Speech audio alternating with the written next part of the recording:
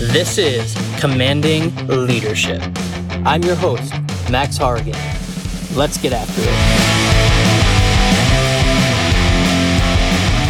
Welcome to Commanding Leadership, your daily dose of how to lead and win in business and military operations. This is episode 8. Now, I thought it would be interesting to run a series of Fridays that focus on fundamentals. I'll call it Fundamental Fridays. And here I'll talk about all the personal beliefs that I hold which have fundamentally changed my leadership ability, just my life in general. So today's fundamental is going to be called the mission, the men, and me. Now, I read about this concept in a book titled The Mission, the Men, and Me by Pete Blaber. It starts by always placing the mission first. Now, the mission is a goal that you must achieve to be successful.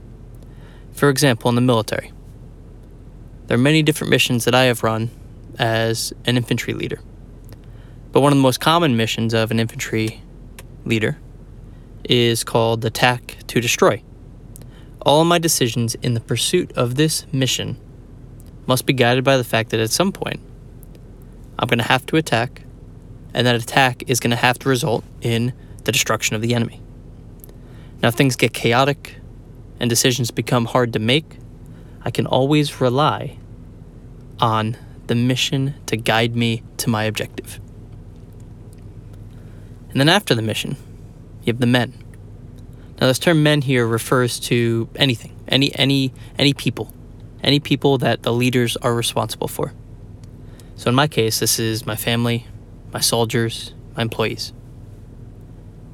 Now, these people help me achieve my mission.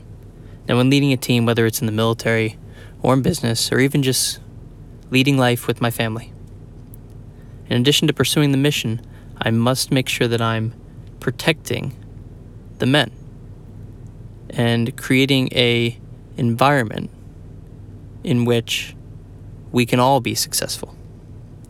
So if my soldier is out at night, 1 o'clock in the morning, trying to drop an axle on a Humvee and everyone's sleeping, well, guess what? I'm going to be out there in the dirt with them, helping them drop that axle. And lastly, after the mission and after the men comes me. And my personal desires or convictions that I hold actually have the smallest foothold in my pursuit of leadership. This is one of the most important lessons here, but honestly, sometimes the most difficult to implement. Now, I even have a tattoo that references this, and this tattoo says service before self. And this is there to constantly remind me of where I stand when it comes to the mission, the men, and me. I come last. Now, while of course it's important to take care of yourself so you are able to lead, there's a time and place for that. And that time and place is only after the mission and the men are served. So that's one of my guiding principles that I wanted to share with you today. The mission, the men, and me. And it serves as one of my main points on my leadership compass. So now my challenge for you is this. See if you're using this principle in your life. Do you find yourself placing the needs of the mission and the men before yourself? Or do you find yourself putting you first? Those are some questions that I think we should all ask ourselves, and I definitely ask of me on a regular basis.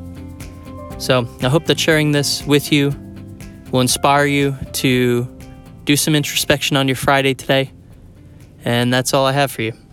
So now go get after it and have a wonderful day.